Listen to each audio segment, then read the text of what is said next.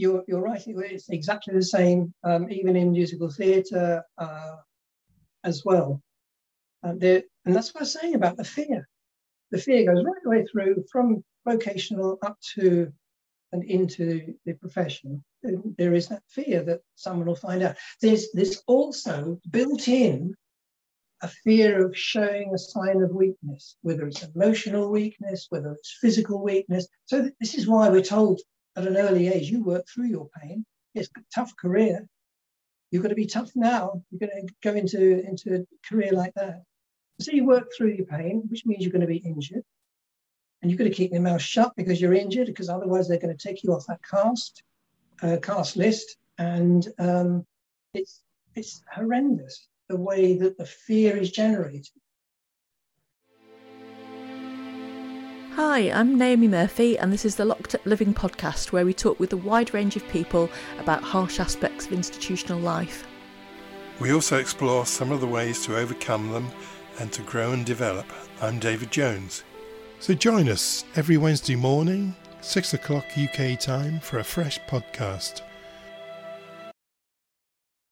So today you're going to hear from Terry Hyde, who's a psychotherapist / counsellor. Terry started dancing age 6, gaining a 5-year scholarship to the Royal Academy of Dance at the age of 10. He joined the Royal Ballet at age 18 and subsequently joined London's Festival Ballet as a soloist, playing roles such as Dr. Coppelius in Coppelia, Sancho Panza in Don Quixote, and the headmistress in Graduation Ball. Terry left the ballet world to explore other artistic genres and performed in musicals in London's West End, in film and on TV. On retiring from performing, Terry set up as a business manager for people in all areas of the performing arts.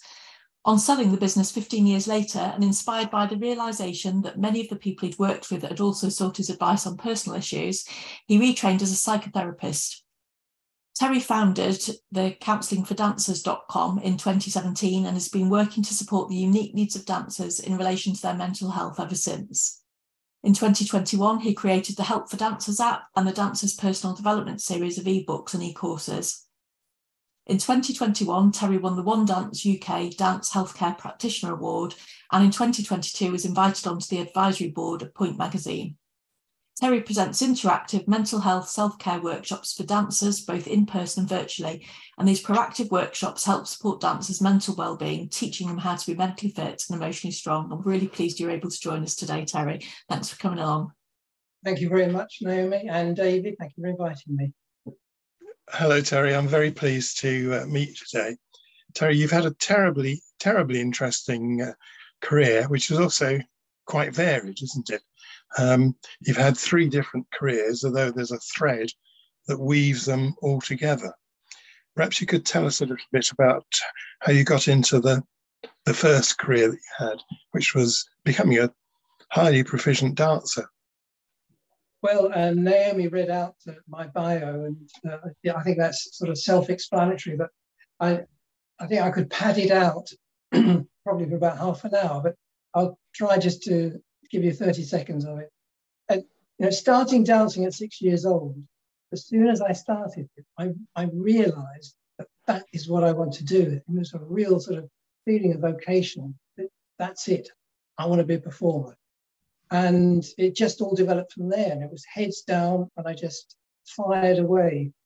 I'm seeing similar things in dancers that are coming for therapy and also in the workshops of the same mindset. And I'm looking for someone to do some research on this theory. Was I on the neurodiverse spectrum at age 6? And that is why I went for something like ballet. I mean, my mother took me to ballet classes, but was I there looking at something that's very black and white? Because especially ballet training, not necessarily other things like tap or musical theatre, but ballet is so precise, very much like gymnastics, swimming, ballroom. It's very black and white. You're either right or you're wrong. And going into something like that, you're either attracted to it because of the glamour and the lights and the dancing, etc.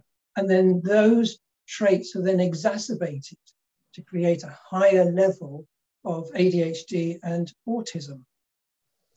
And so when people come to me for anxiety and etc., I get them to do, we call it a quiz. It's the ADHD and autism quiz, because it is basically one of the tests that people will go through for a diagnosis. But it's just to give them an idea, but also to work out what their power is, what's their superpowers out of these neurodiverse traits. So I've gone way off what you're going to talk about, but I just wanted to explain that because it comes into the fact that those two neurodiverse disorders need control. And so the control in ballet class, ballet rehearsals, and performances per se need the control from those different traits. But when there's no control, that's when anxiety comes in. When people haven't got control of their lives, as we saw from the first, well, not just the first one, but all the lockdowns that we've had over the few years ago, the anxiety levels shot up because people were out of control. Those with a flexible mindset, I know psychologists call them growth mindset, but I call it flexible because I work with dancers, flexible body, flexible mindset. So those with a flexible mindset or a growth mindset really did well in those, thinking up new business lines, etc. So the workshops are meant to do a proactive approach by getting people to have more of a flexible mindset and to reduce the anxiety and the depression that comes from too much anxiety. And as I said to you just a moment ago, I got way off what you were going to talk about because I just wanted to make that point that dancers, so ballet dancers that go through this elite training that I went through and the elite performing are so fixed in their mindsets. And that's what creates a lot of perfectionism, injuries, because you're pushing yourself too far and you're tired and you get injured. And I'm sure those that are watching who are in different like sports, athletics, anything like can see exactly the same thing with their clients or patients. It's really interesting observation, Terry. And I suppose if anyone is listening, it sounds like you were inviting collaboration to explore this hypothesis, because you seem to be saying that maybe there's something about certain forms of body work, whether that be dance or other sports, that encourages that is a particularly appealing to people who might be neurodivergent. But also, I think I caught in your first point, you were perhaps suggesting that dance may in fact exacerbate that way of being. Yes, yeah, because I've done the test, not the proper diagnosis test, all of the tests, but I'm just below the criteria. And so I understand it, but because I've understood it for such a long time, as part of my psychotherapy training, I did 4 years of weekly therapy. That was what we had to do, clear ourselves out, understand what it's like to sit in the patient's chair. So I got to understand myself more way back then. And it was then I realized that I do have these traits. Some of them are my superpowers: the perseverance, the push, the control, the focus. But the other ones that get beyond that, perfectionism, I've been able to use the neuroplasticity and change my habits incrementally to be able to say, no, that doesn't matter. It doesn't matter. Honestly, Terry, it doesn't matter. And then you slowly, you change your habits into a way that keeps you safe. It's all very interesting. I went to see Turandot at the Royal Opera House last week, and I've seen that production lots and lots of times, but due to the fact that they were nearly booked up, I had to buy seats very near the front. And so I really focus on the dancing in that production. I don't know if you're familiar with it, but there's a lot of dancing, lots of dancing production numbers. And I was really struck by just the kind of things you're describing, really, the absolute perfection of every action, from the movement of the legs to the tiny, gentle undulations of the hands and the fingers. And I guess that's what you're referring to. Really. And everything has to be on time as well with the music. Yes, precisely, and all at the same time. Yes, it's really quite extraordinary for an amateur like me. But what you're saying is there's many, many hours of hard work goes into developing that kind of perfect performance. The issue at the moment, and I'm a great vocal advocate for this, is to change the way that students are taught ballet. So it's all very Eastern European that is coming over to Western Europe and the States, Australia, etc., the rest of the world. And it has to be a more supportive way of training, rather than you do this, you can't speak in the studio because I'm telling you and I know what's right, and you've got to do it this way, and if you're wrong, and we were corrected all the time, but with no compliments. So we grew up thinking that we're not good enough. And so there's low self-esteem already to start with. So you're trained in fear. You go through your training in fear for all different reasons, not pleasing your parents, not pleasing the teachers, not pleasing the examiner, not pleasing the audience. Then you go into the profession and you have to please the artistic director, the choreographer. So you go through a whole life from age, some people start at 3. So I started at 6. I retired when I was 29. So all that time was worked in fear. And then the transition of out of dance, out of performing, you fear what's ahead of you. But you don't realize how many transferable skills that you've got. And so in these workshops, this is what I talk about. I do the coaching of transitions for dancers, for professional dancers. And I think I've gone off what I was going to say, David, from what you were saying. Oh, that's right. It was the training all the way through. And it is severe sometimes because of the way of the training. So advocating now for a more supportive way of training and using at least the same amount of compliments as the teachers are giving in corrections, to be able to balance it out. Otherwise, people in my era, and even now, some of, as I said, the Eastern European training, the Russian training that's spread to the Eastern European, are very severe. I don't want to know about your injuries. I don't want to know about your emotions. You leave all of that outside the studio door. All I want to see you is dance. And that is the sort of atmosphere of fear that's created in a studio. Sounds as though it could be experienced as neglectful, if not a bit abusive at times. I mean, if you're thinking about very young children being subjected to constant criticism with very little praise, do we set people off dancing too young? No. I think dancing and movement is excellent for well-being.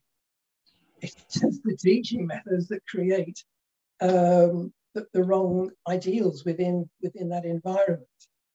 Children go along because they like to jump around to music, whether it's in time or not, it doesn't matter, but it's an enjoyable thing. And as the teaching goes on and you're getting older and older, you need to pass your exams, etc. You get those that have a flexible mindset saying, I don't like this, I'm leaving. And so you lose so many people that could really have been good performers. But because of the way of the training, they can't stand it. They drop out. And that's what I'm saying. It's funneled, neurodiversity is then funneled right the way up into vocational schools, because they're the only ones that say, yes, I need to do this. This has got to be right. Like that black and white thing. So I'm just thinking about what you've been saying there, because the comment you made earlier about training in fear for those long is a very powerful observation, of course. And I was wondering what makes the difference between those who drop out and those like yourself who stuck at it?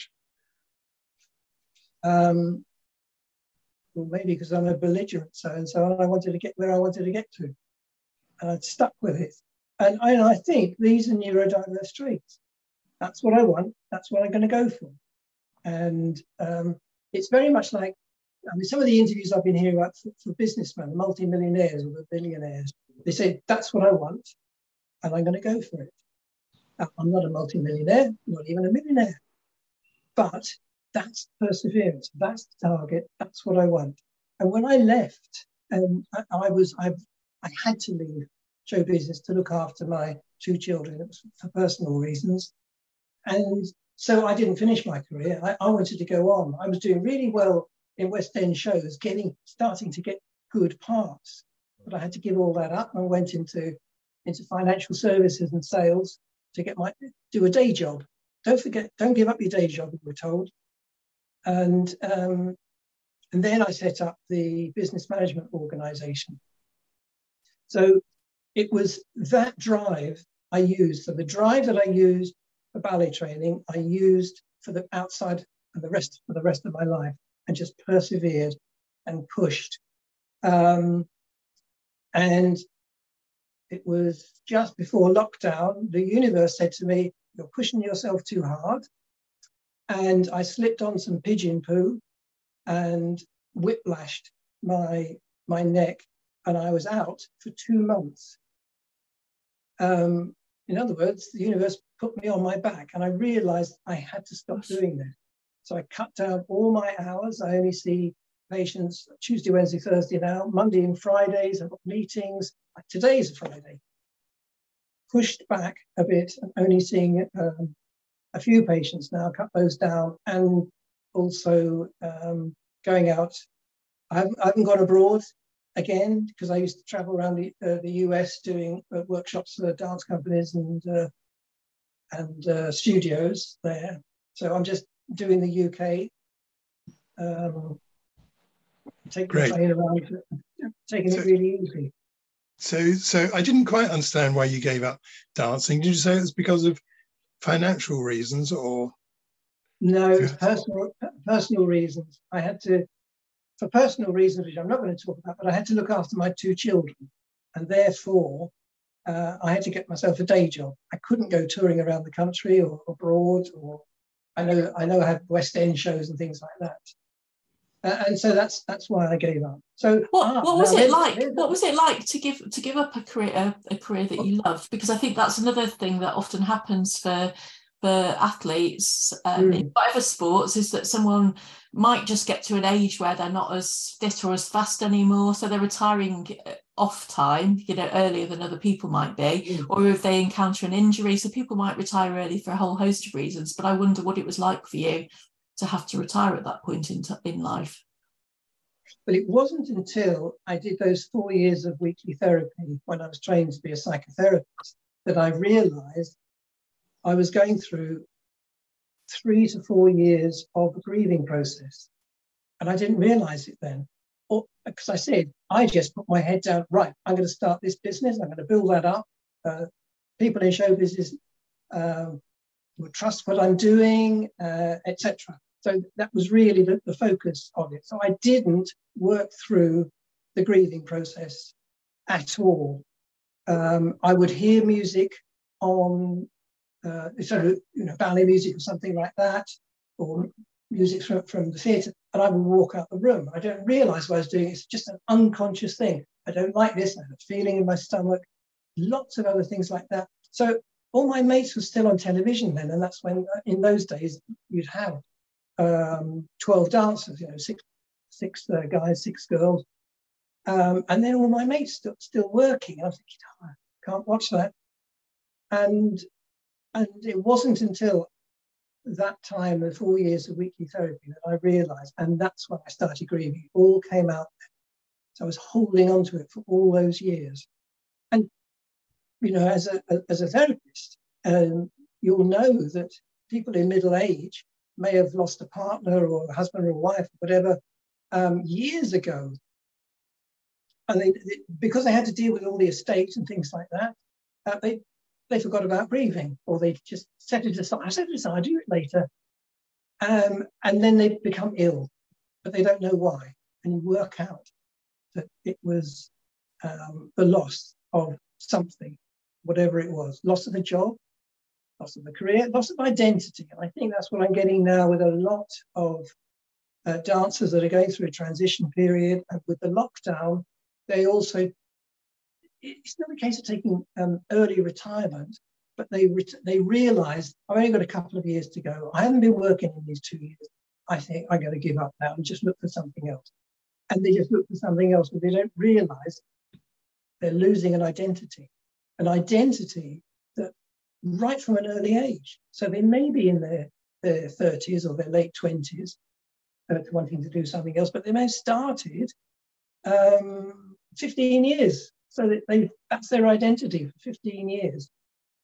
And they're losing that identity. So it's working through with patients regarding that. And so I had to do that myself as a realization when I was having therapy myself. So you retired as a dancer.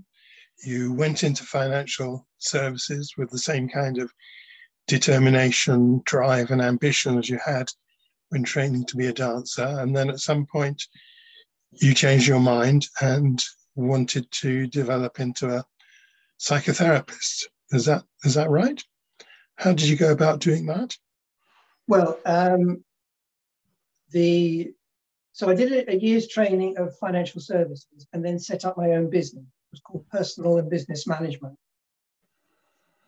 for people in show business. So it's not just dancers and actors and singers. It was lighting designers, theatre designers, all different types. In fact, I even got 2 dentists because they were dentists of clients of mine in show business. So I then went to some of the agents that I knew when I was working, and they said, oh yeah, great. Can you do our books? Because I was also doing books. So I had to then bring in bookkeepers and an accountant to look after that side of the business. I dealt with the investment and pensions and business advice in that respect. So I had like a half a dozen high-profile, well-known actors and actresses and dancers and artistic directors. And all the rest were the bookkeepers were doing their people's VAT and their tax if they weren't limited companies, but the accountant would do the limited companies. And that I built up and ran for 15 years. Now, a lot of the people, when I'd either go to get all the paperwork from them, or we had a business meeting, a lot of the clients would offload their personal issues on me.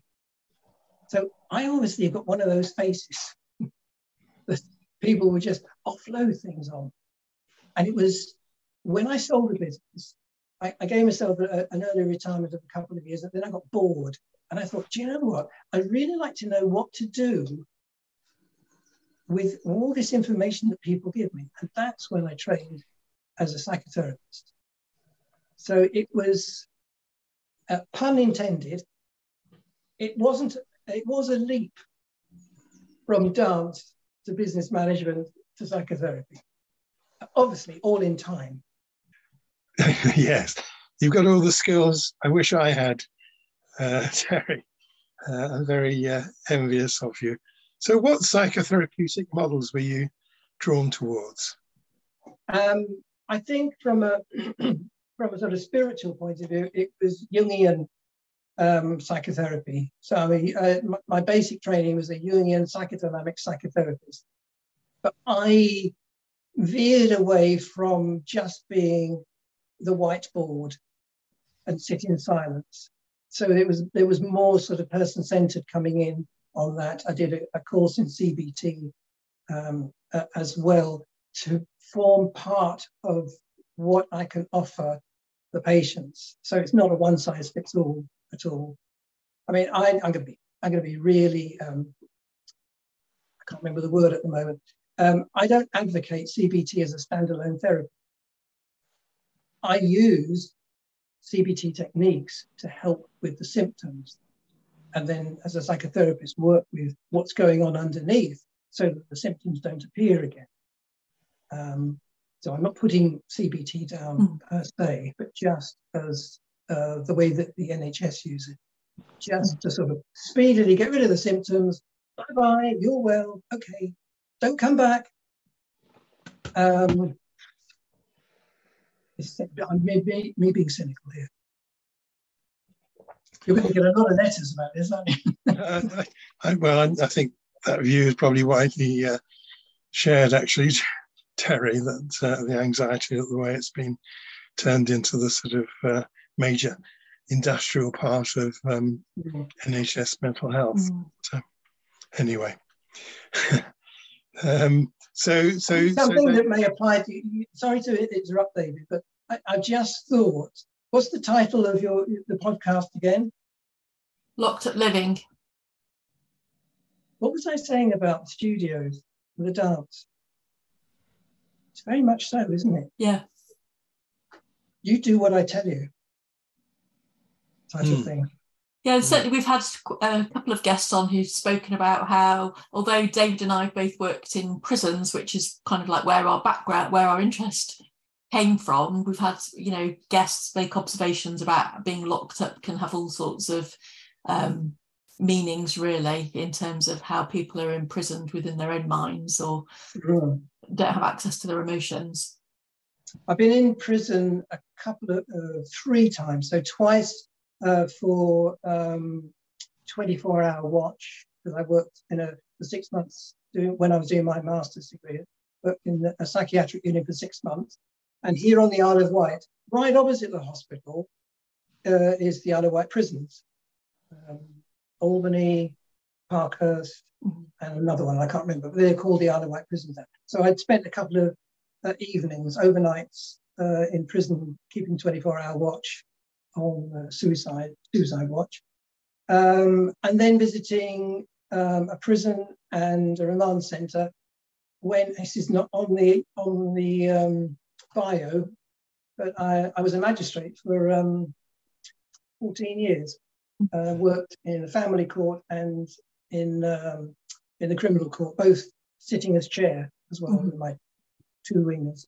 So it was interesting as a psychotherapist in a family court, hearing all what the Americans call BS that the barristers were saying about their, and I'm thinking, no, really? Where have you got that from? And so sometimes verbally I would bang the partners' heads together, because no one's going to believe what they're saying a lot of the time. They're trying to get one up on each other because that's the way their relationship was. And I did for some years do couples counselling, but that just got very frustrating as well. So it's just one-to-ones now. So you never fancied being a dance therapist? Now there you go. Dance therapy, I don't think, is for dancers. I think dance movement therapy is for the general population, because dancers are so specific about how they're trained and what they do. And what came up the other day, actually, in a therapy session, was one of the dancers said,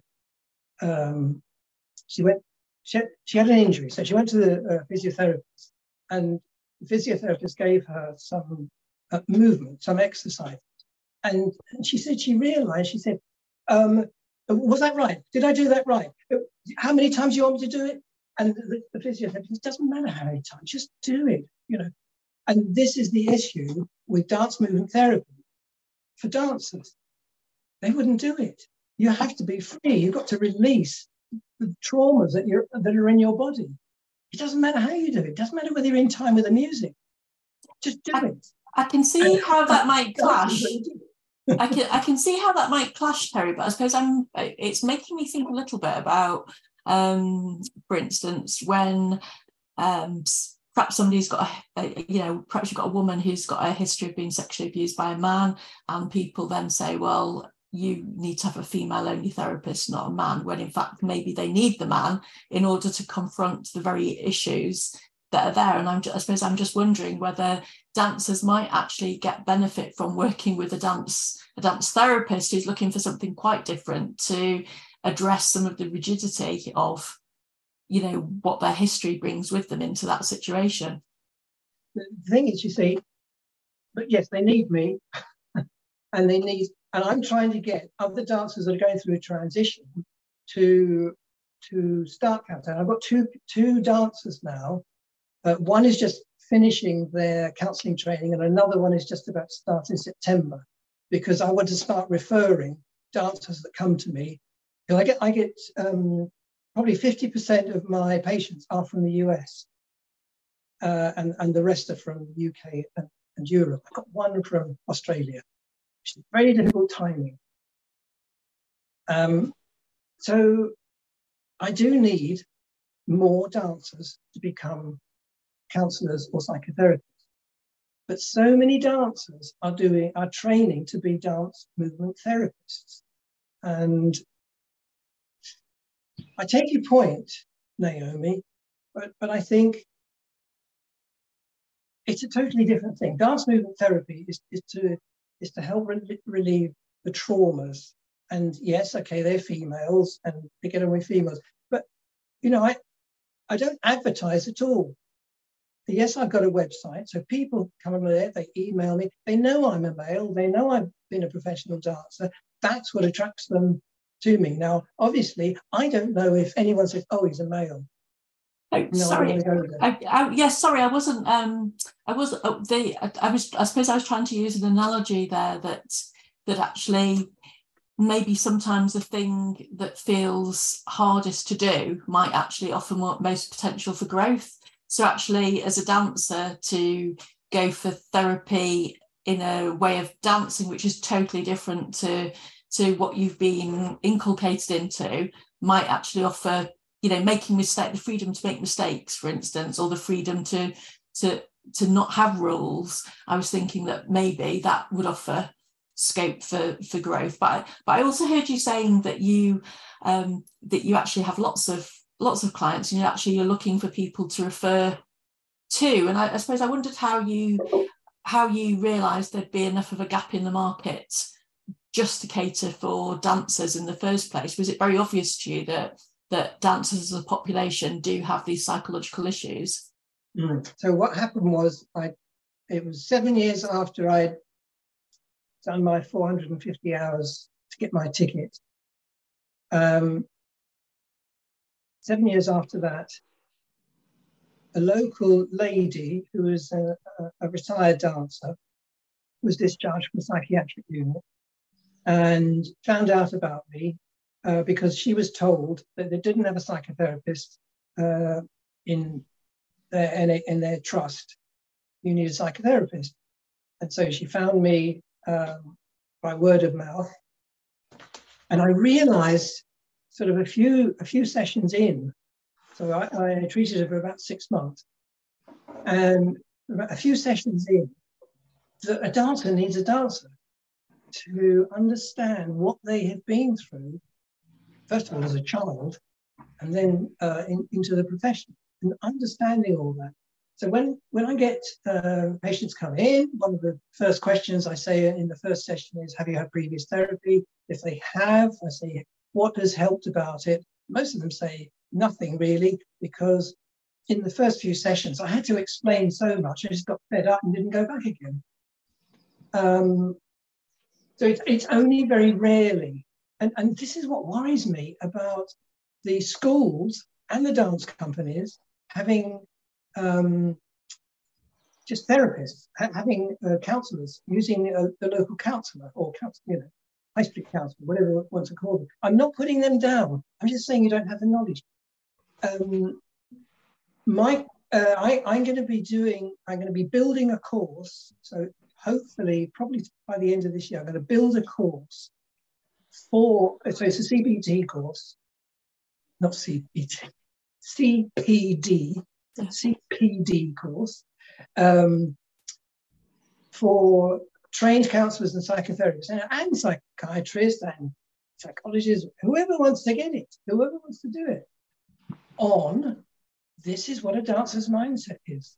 This is how I've been treating them in the therapy sessions, so that they have some idea that if they do want to go and answer the call from the Royal Ballet School or wherever, they have more of an understanding. I've got these kids, these parents are contacting me from the schools saying these counsellors don't know what they're doing with dancers, and so they're coming to pay for them privately. It's not right. That means that there's not enough counsellors to do it. And that's why I was so joyful to find these two counsellors that wanted to train. I wonder whether like other sports, whether it's helpful for the dancers to be able to go independently though, because I think what I've noticed in other sports is that athletes are very frightened of going through official channels because they worry they won't get selected. If they follow the club's recommendations, it'll become known that they've got a psychological issue. Mm-hmm. And actually finding their own therapist might feel a more comfortable approach, but it sounds like it's hard to get the balance right between knowledge of the industry and independence and autonomy. You're right. It's exactly the same, even in musical theatre as well. And that's what I was saying about the fear. The fear goes right the way through from vocational up to and into the profession. There is that fear that someone will find out. There's also built in a fear of showing a sign of weakness, whether it's emotional weakness, whether it's physical weakness. So this is why we're told at an early age, you work through your pain. It's a tough career. You've got to be tough now. You're going to go into a career like that. So you work through your pain, which means you're going to be injured. And you've got to keep your mouth shut because you're injured, because otherwise they're going to take you off that cast list. And it's horrendous, the way that the fear is generated. That brings us very nicely to something that I was really curious about, Terry. So I'm really interested to understand about the relationship between dancers and emotion, because in many ways, dance shares commonalities with other sports, as you say, in terms of athletes often using their sports, their body to squash out emotions. But we associate exceptional dancing with emotional expression, don't we? And inducing an emotional reaction in the people watching. I mean, I'm sure when David spoke about his trip to the theatre last week, what you hope for is when you go to watch ballet or any of these other performing arts is to be emotionally stirred. So how does that work then in terms of evoking and expressing emotion, but also squashing emotion at the same time? So if grandma died the day before, there's a fear of actually saying, I'm sorry, I don't feel like coming in today. So you go in, and there's a thing, if you've had any other actors or anyone else, called Dr. Theatre. You just do it. You go on and do it. And the adrenaline just carries you through that sort of thing. So that's the second part of your question. The first part of your question is, it's the same sort of, it's a motivational emotion that is created. So for instance, in Giselle, so Giselle dies and there's a mad scene. It's called the mad scene. So she goes mad. And at the end of that act, that's the first act, she's left, she dies on stage. And she gets up, okay, let's go have a cup of tea now. And there's no sort of support there for someone like that. There's no, are you all right? You know, you're going to be okay. And it's that same thing that I was saying about me. All right, okay, I had to give up. That's what I'm going to do next. So you just think, okay, I've got now 15 minutes. I've got to get changed. I've got to and the adrenaline just carries you through, and the emotions are pushed aside. And then after the show, it hits you because you're just letting go then, because you don't need to keep that adrenaline going. Sounds like it could be really quite hard to know what you feel, what to feel, you know, same as I suppose when you're talking about actors as well. But if you're having to have your own emotional response to your own life and then also produce emotions for a part, I guess it could turn you quite crazy, really. It is. I mean, the thing was, when I left ballet, the first show that I did was West Side Story. So the UK tour of West Side Story. A fantastic show. Best show that I've ever been in. It's not really like the film. It's better than the film. And at the end, I would say more than half of the performances, the cast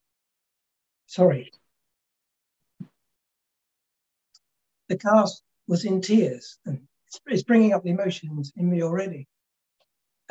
Because everything, the whole energy of that last scene is incredible. And then we just go off and have a takeaway, or go off to, and it's broken down. And you have to sort of let it go. There's the silence in the dressing room after that. Not many of us were talking. And then it's slowly sort of, some that would come out of it quicker than others. But yeah, it caught me then, talking about it. Well, as you were talking, it was making me think of sensory motor psychotherapy, where there's a recognition that we can end up with some of our emotions stuck in our body, and the need to offer up exercises to allow whatever emotion is to come to completion. And just thinking that actually it may be that dance and acting would benefit from making use of those kind of strategies more generally as part of their, closing off the performance for, once the show's finished, but actually closing off the evening's work by engaging in some of these activities to allow the emotion to come to completion.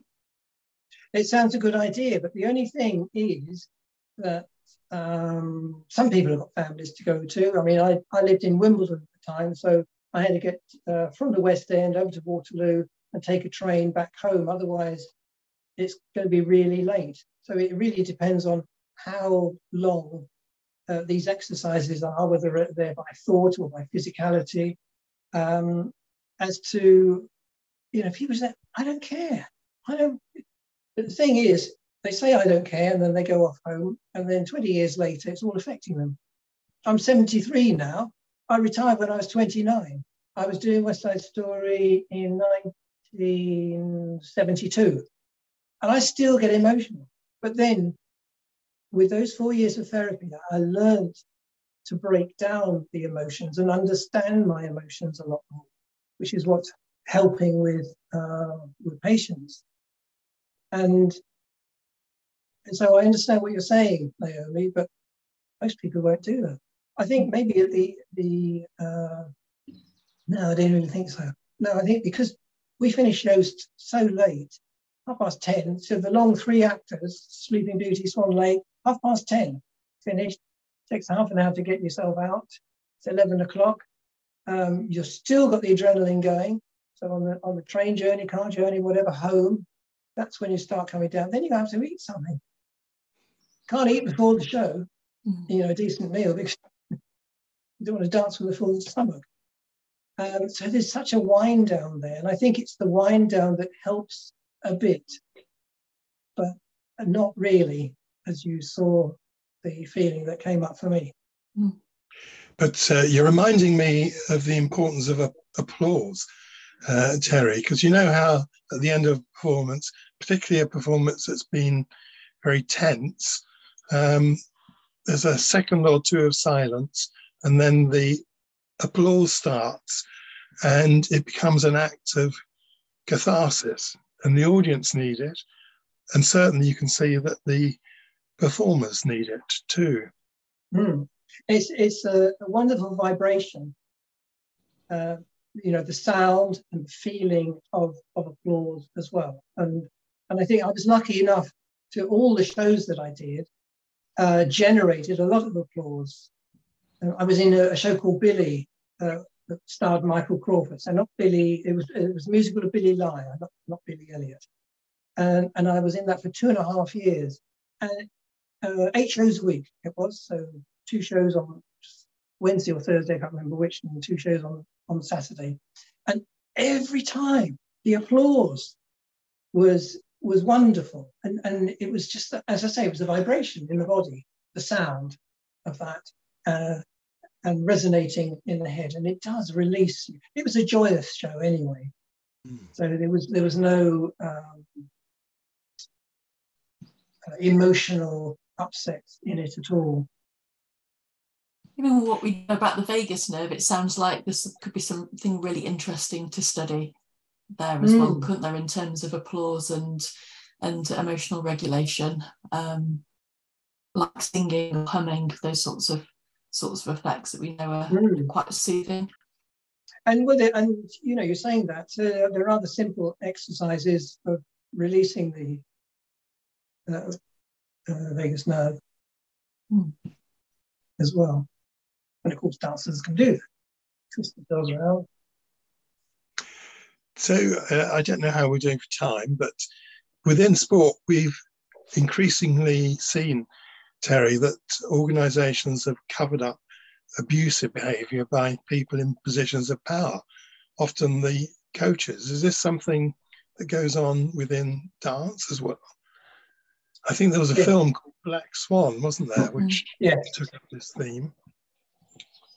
Yes, but nearer to our shores, Ballet West in Scotland, a few years ago, I think that was before lockdown, the principal's son, who was one of the main teachers, had a number of, they were all over 16, the girls were all over 16, but he groomed them. And there's a court case coming up. It's been put off twice. So I think it's in May now. Oh, and I can't remember his name. But I'll give public knowledge so I can say this. But and then there was English National Ballet School some years ago. One of the teachers there was in prison for 8 years. Yes, it happens. And it's a very difficult thing to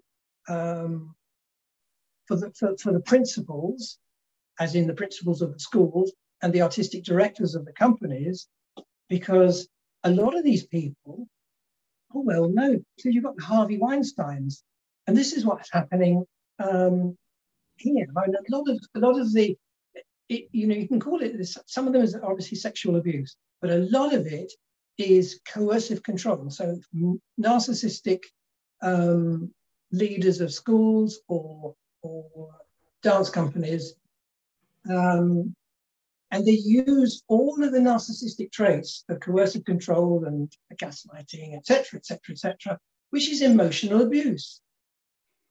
But the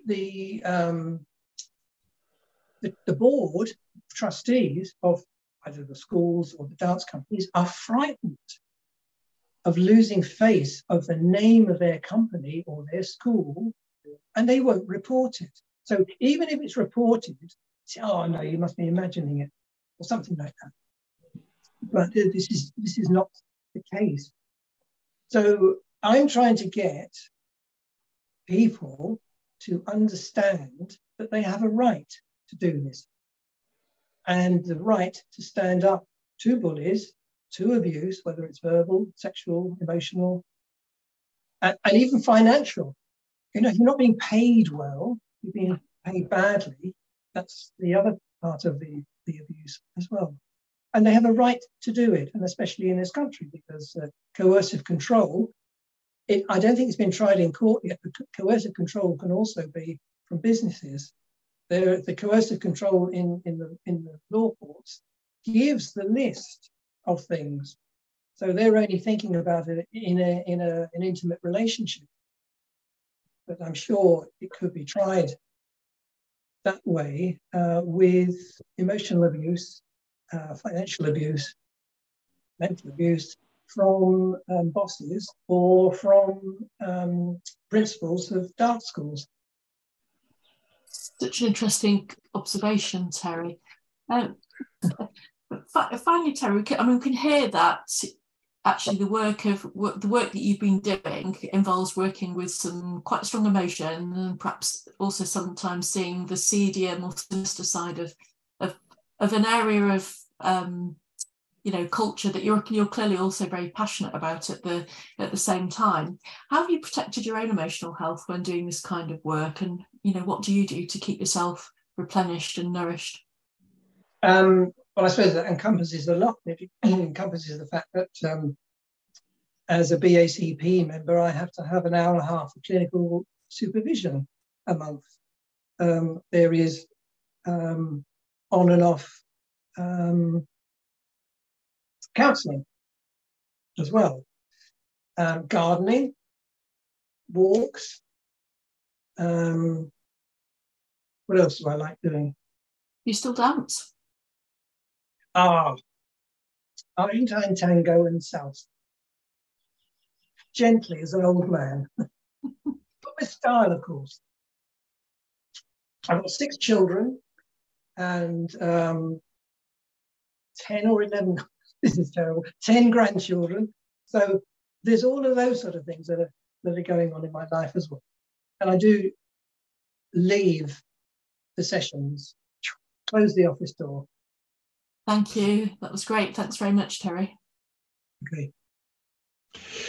Really good to meet you, Terry, and thank you for being so tolerant with my inabilities today. Not at all, David. It happens.